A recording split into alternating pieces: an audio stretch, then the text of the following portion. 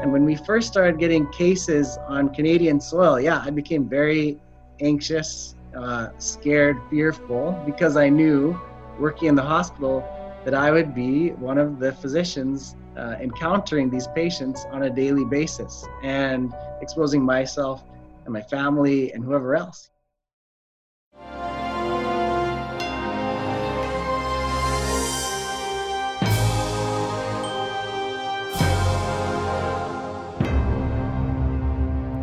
Hello and welcome, and thank you for joining us on It Is Written for this special discussion with Dr. Brandon Kapersky, who is a hospitalist, a medical doctor in British Columbia.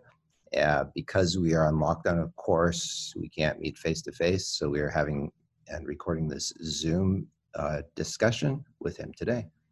We feel so honored to be able to have this conversation with Dr. Brandon Kapersky. So welcome, Dr. Kapersky. Thank you. Thank you very much for having me. We are looking forward to talking to you about the realities of this pandemic from your point of view, because you work in the hospital and you're right in the front lines, and also how your faith is helping you in this crisis and how to face this crisis. And we also want to ask our listeners, if you have any comments or questions, you can type those in the comment section. And we will look at those and respond to you on those. So let's begin with a word of prayer, and then we'll dive straight into our questions. Okay, let's pray. Father in heaven, we thank you, Lord, for giving us this technology, this opportunity, so that we can talk with Dr. Brandon Kapersky, and thank you for his willingness to talk about what he's experiencing in a hospital during this crisis of COVID-19, and help us to learn from this and see how you are helping him and helping patients and helping us here in Canada in this time of crisis. In Jesus' name, amen. Amen. So once again, thank you, Dr. Kapersky, for joining us. I just want to begin by talking to you about the realities of this pandemic from your point of view, what you're seeing in the hospital.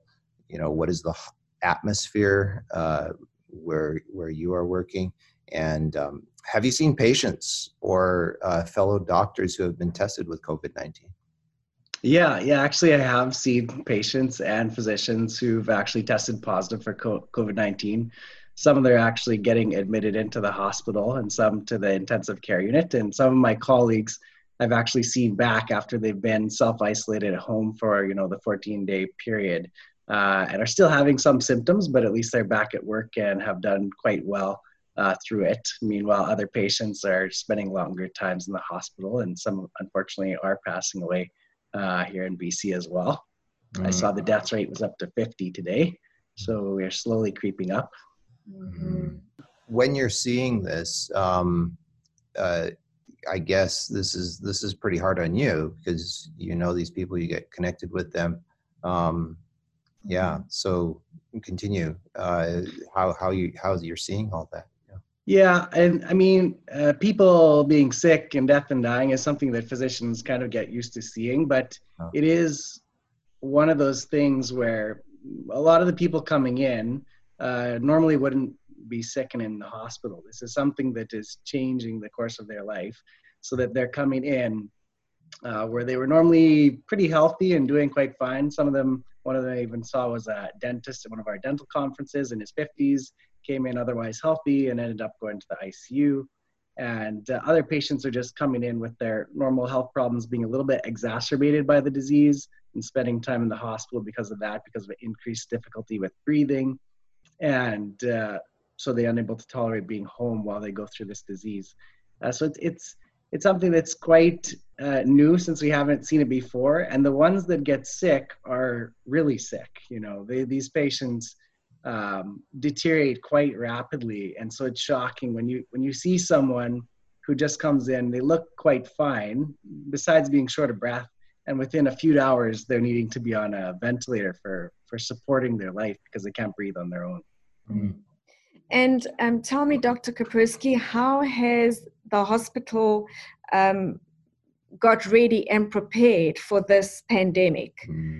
Yeah, so actually when it all started, a month or two ago, when we started having the odd case from travelers coming back from around the world, I would say the hospital staff, probably everyone in admin and everything, was kind of nervous because from what we were seeing from around the world, a lot of health, hospitals going under big stress because of the patient loads. So everyone started feeling the stress. And at the same time, our administration started preparing.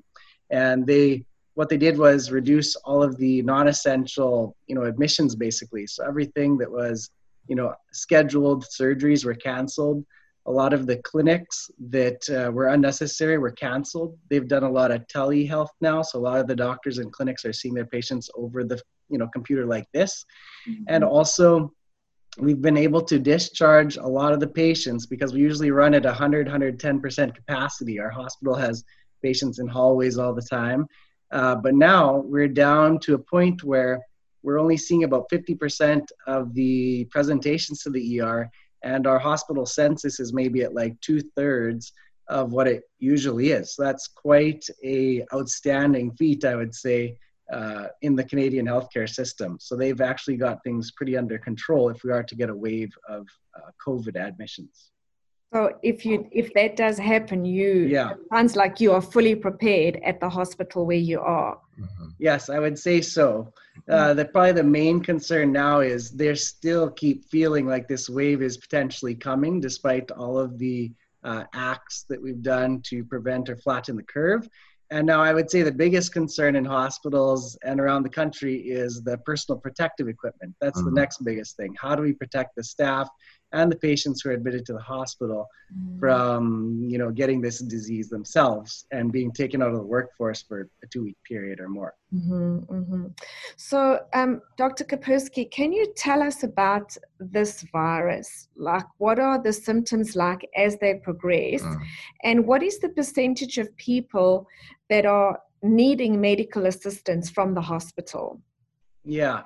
So the virus is a coronavirus. And the funny thing is, when we learn about it in med school, they say it's usually something that causes only mild symptoms. But these more recent ones like SARS, and this is a different coronavirus, and it attacks your system by going in usually through the nose, mouth, or eyes. That's how most are contracting it. Or, you touch your face.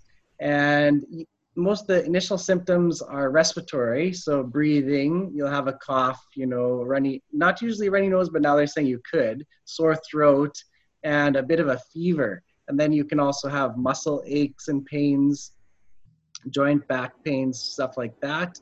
And they've extended the list of symptoms, even I saw today, to include stuff like diarrhea. So all symptoms that could be normally associated with flu. But in most of the cases, like 95% or more, it's fairly mild symptoms, something you would normally experience with a cold. And then the issue is, even for those patients, the average time to patients actually start having trouble is about 6.5 days. And at that point, they'll start developing shortness of breath. And this is the later onset of the viral pneumonia. And this is what we're seeing is the reason most people are requiring life support. Is at 6.5 days, they start getting short of breath. And at that point, if patients have shortness of breath, they definitely should seek medical attention. Before that, we're telling patients, stay at home, isolate, and don't go out in public. If you have any shortness of breath, you need to go to medical care as soon as possible, because they're showing that within the next 2 days, people are ending up on mechanical ventilation or life support, intubation on the ventilator. So that's a fairly rapid deterioration. And what happens is people, are a little bit scared to go to the hospital right now. So they wait, they show up, and they're already so sick that they need to go straight into the ICU on the ventilator. So we'd tell people not to do that. I just heard, I think it was yesterday or the day before, a 40-year-old gentleman who was COVID positive died at home. So who knows what happened, but maybe he himself waited a little bit too long. So these are the concerning things of the virus, and that viral pneumonia that's a late onset and really is what makes people really sick. And the percentage of people who are needing medical assistance? Yeah, so I was just looking at the numbers, right? Like I said, 98% are pretty mild cases and usually don't need hospitalization. So I'd say the number of critical care patients in the world is around 4%. In Canada, it's about 3% of the ones who test positive.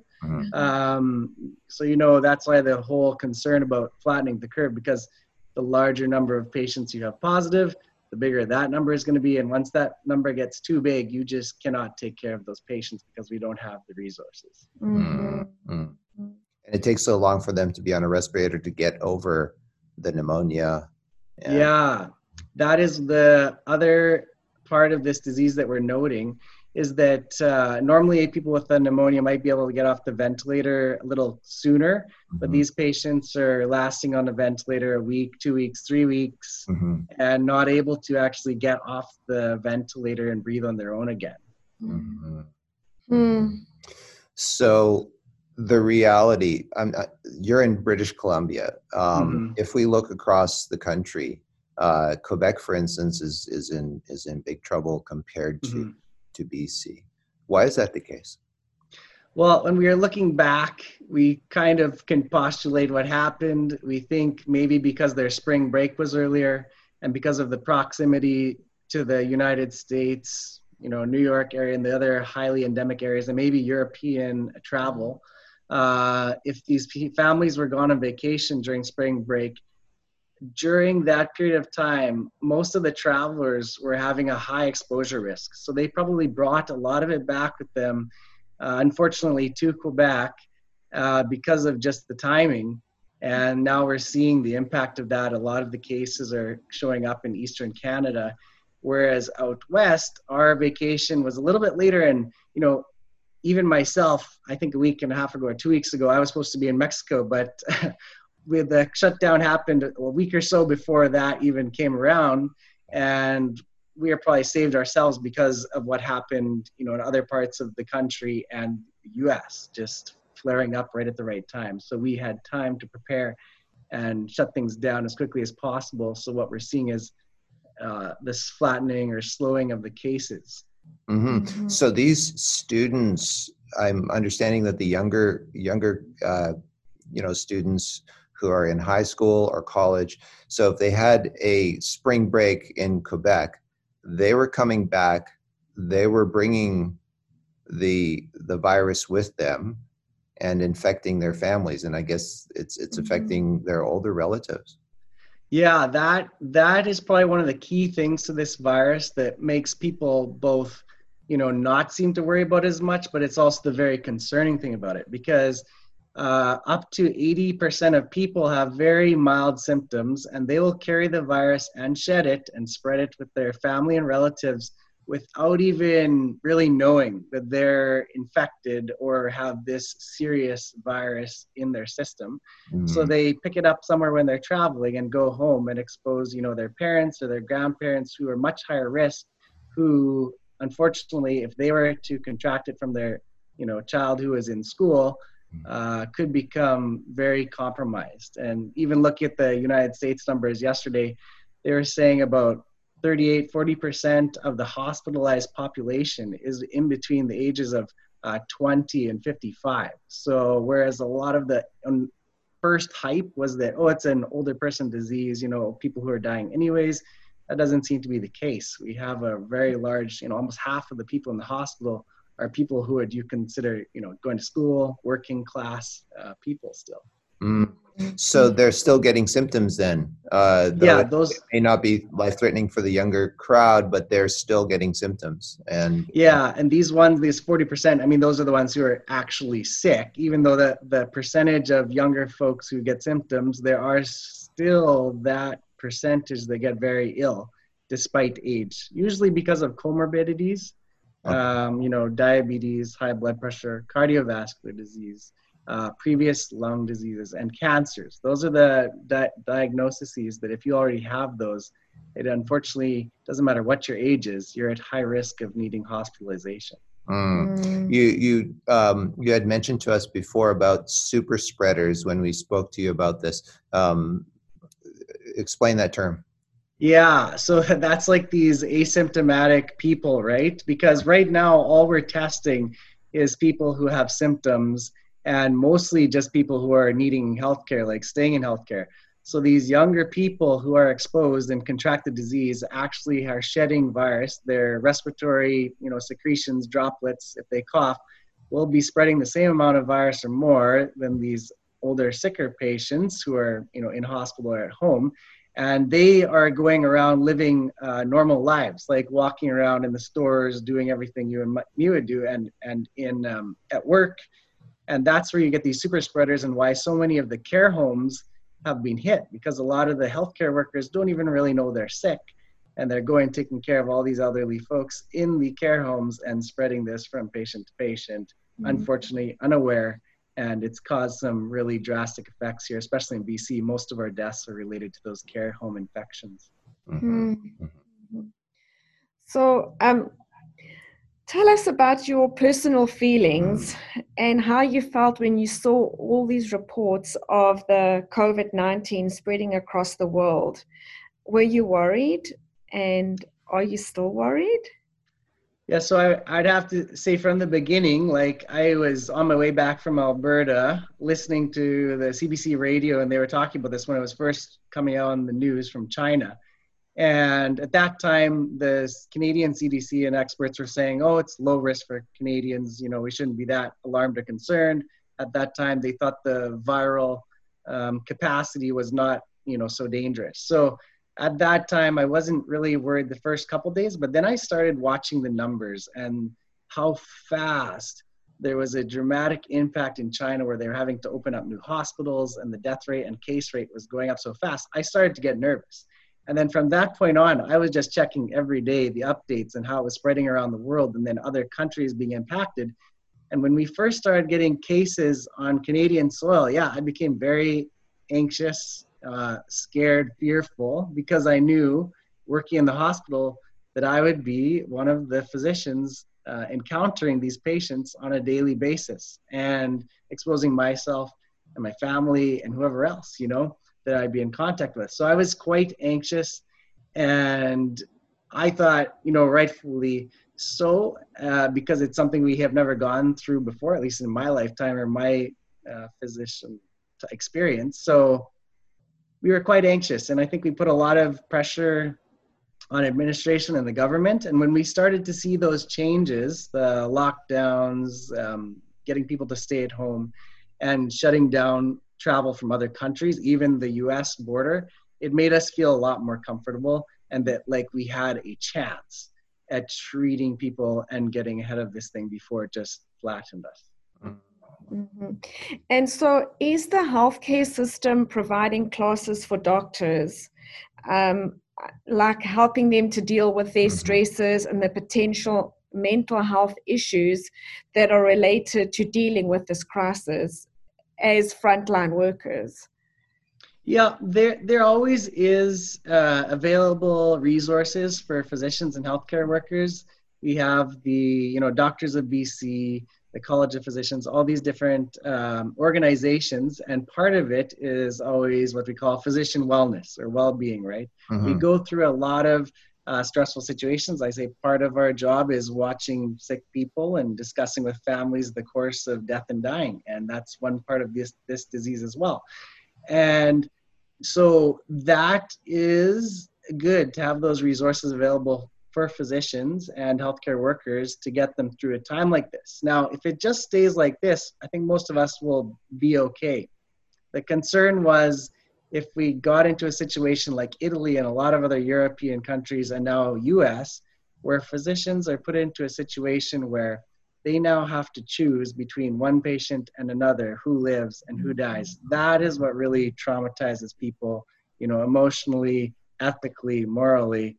And I think if it got to that, then for sure, a lot of us would be needing those supports a lot more. But even the hospital I work at has a team that goes around to discuss with healthcare workers and nurses to, make sure everyone is, at least their fears are addressed, so that we can go about this confidently and do what we have to do. Right. That's wonderful. Well, it's good to know that support is there. So we are now what epidemiologists are calling the first wave of this virus. They're expecting a second and a third wave, and that could continue. Like, what are your thoughts on that? Yeah, as with most viral illnesses, it's a seasonal thing almost, where in between somewhere like the normal flu influenza, between November and the end of March, April, May is the normal flu season. Then once we get to summer, for some reason, these always kind of dwindle down and not even become a problem or foreseeable issue. Mm-hmm. So they're suspecting that within the next few months here, weeks, that we're going to see that same type of course with this coronavirus. So it will kind of dwindle off, but we know that the fall will come when everybody returns back to normal life. School potentially will be reinstated. So we're worried that at that time, September, October, we'll see a second flare up, because I don't think by that time it will be completely, worldwide eliminated. So as long as it's out there somewhere, there's a chance that this will flare up again. Even China now is seeing like what you could almost call a second wave from travelers going back there. They had almost eliminated it. Now there's more cases there again, probably from other areas of the world. Right. I was doing some research on the Spanish flu yesterday, and I saw that it started in an area of Kansas, and then it was taken with the troops over to Europe, and it spread throughout the world. And then all of a sudden it came back to the United States when the troops started coming home. And it just, it continued. And so the second wave seemed like it was worse than the first. And some of the cities were ready, like San Francisco was ready for it. And they weathered the first wave pretty well. And then the second wave, they got hit pretty bad because they didn't see it coming. So so we have to be vigilant with this whole thing. And what do you think is going to stop it? Well, so there's a few things with viruses. Unfortunately, they mutate at a really high rate. So the properties of the virus can always be changing. So it could potentially mutate to a less viral, like less infectious disease or less dangerous disease, and then it would just disappear. Okay. It could also mutate like the Spanish flu, like they thought it actually mutated to a more viral, more lethal disease. So if it actually makes patients sicker, it sounds bad, but it technically would be more controllable then, right? Because then everyone who had it would be symptomatic, easily contained. And then there's this whole idea of social distancing. Like it worked in China and some other Asian countries where they basically shut down things for 2 weeks to a month, or had everyone wear masks all the time. And it seems like that also eliminates the virus, because it can only live for so long on a surface. So and a virus cannot live without a host, because it's not a living organism. It's a particle with DNA, RNA, and it uses you to make more, so and infect more patients. So, and then there's always the hope that if there's some kind of treatment or cure that would come about, I'm less hopeful about that. And the medical field is always working on things like vaccines, because in modern medicine, that's what we use to treat, prevent people from getting the illness. And then the last one is herd immunity. Means that most of the population has been exposed to it and has innate immunity, like they're going to be immune so they won't get it again. And then that's what keeps everyone else safe. But they just increased, there's an R naught, they call it, to 5.6. And my friend was doing calculations, and he said that means 82% of people would have to be infected in order to get herd immunity. So that doesn't seem like a good option right now. And that's why a lot of the world's on lockdown, just because if you do the math, 2% dead of 82% is a huge number. That's a lot of, that's a lot of people. Yeah. So, Dr. Kapersky, can you talk about some natural remedies that people can do to boost their immunity? I'm thinking of taking supplements, getting enough sleep, and things like that. And what do you do, and what would you recommend?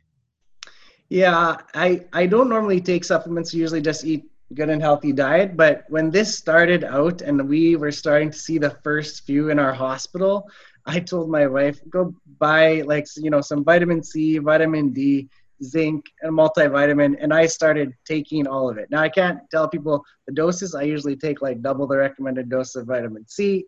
It's probably not harmful unless you have kidney stones, shouldn't do that. But I feel like if you're going to bolster your immune system a bit with vitamins, it's pretty helpful. And then eating, a regularly healthy diet. Sleep is always important. Most North Americans probably don't sleep enough. I don't sleep enough. But 7, 8, hours, they say, should be the minimum amount of sleep a person should get to maintain their health. Mm-hmm. Drinking plenty of fluids, unless you have some other medical condition that you should limit your fluids. And then also trying to maintain activity. And if it's sunny where you are, get out in the sunshine, because we know that sunshine has the ability to kill, viruses and bacteria. So all those things really help maintain your health, so that if you do encounter something like this, hopefully you'll be one of the mildly symptomatic people only, or you may not even get it. So I'm trying to put myself in your shoes, and you're a man of faith. And how has that helped you to be a Christian, dealing with a crisis like COVID-19? You're right on the front lines. You want to talk about that? Yeah, and it was kind of going back to what I was saying before. When this was all coming out, initially outbreaking, and I felt like this wave coming, it was almost an overwhelming fear, like, to tell you the truth. And I saw a lot of people in the hospital, like nurses and physicians, who were very fearful. Mm-hmm. And after about 5 or so days, I'm not so sure why, but I started feeling more peace with the situation when I saw that we maybe can take care of this and do things to try to make it more manageable. Mm-hmm. And, little things would pop in my mind, like God telling us not to worry, that he would be with us no matter what, and that he gives us peace, not fear. So I really rely on that understanding that no matter what happens, God is going to be there. And if I devote myself to his cause and helping people, then he's going to be there to protect me through it. Yeah, that's very helpful. Very helpful. Yeah. And do you have any insights from the scriptures, or a Bible story, or a Bible verse that helps you personally to get through this? Yeah, I looked up, because one of my favorite ones, I always know it, but I had to check the Bible verse last night. Isaiah 41:10, where it says, "Fear not, for I am with you. Be not dismayed, for I am your God. I will strengthen you. Yes, I will help you. I will uphold you with my righteous right hand." So I think that is very comforting to know that God is always there for us. And he's saying, don't be afraid. I think worrying is one of the most destructive things for people. Yeah. And worrying about this is not going to help anyone or anything. Fear and panic is not the way. God said, don't worry, I've got you. Yeah. Amen. I think that must be very important to maintain that, especially with your patients, because as you said, if you know that worrying and fear is not good for you, then they're looking to you as for comfort. Yeah. I actually have a funny story. The first few days, I have to admit, I maybe have spread a little bit of fear and panic, right? Because there was so much in the media and people were asking me questions. And one of the patients says, "I don't like you anymore. You're just scaring me." So I was just saying what the news was saying, right? Which was pretty scary initially. So, but then that, personally, when he said that may have been the change where I realized, no, this is not what I'm meant to do. I am not meant to, scare patients. I'm meant here to give them confidence that I am here no matter what to take care of them. Yeah. And that's what I do now. And I always have a smile on at work, and people seem to like it. And I try to share cheer and joy rather than fear and panic. Yeah. That's wonderful. Thank you so much, Dr. Brandon Kapersky, for taking time. I know you're busy, and you've got quite a load to carry, and thank you for sharing your heart with us. Friends, I just want to remind you again of the words of Jesus. As Dr. Kapersky was sharing with us from the scriptures, Jesus said, "It is written, man shall not live by bread alone, but by every word that proceeds out of the mouth of God." And so thank you, Dr. Kapersky, for joining us. And we are so grateful, and perhaps we will be able to talk to you again. And yeah, that'd be great. Thanks for having me. Okay, take care. Thank you. Okay. Okay. God bless. Bye-bye. Okay, bye now. Thank you so much for listening. If you would like to watch a video of this podcast, please visit iiw.ca. Or you can go to IIW Canada YouTube and click on the videos tab. Once again, thank you so much for listening.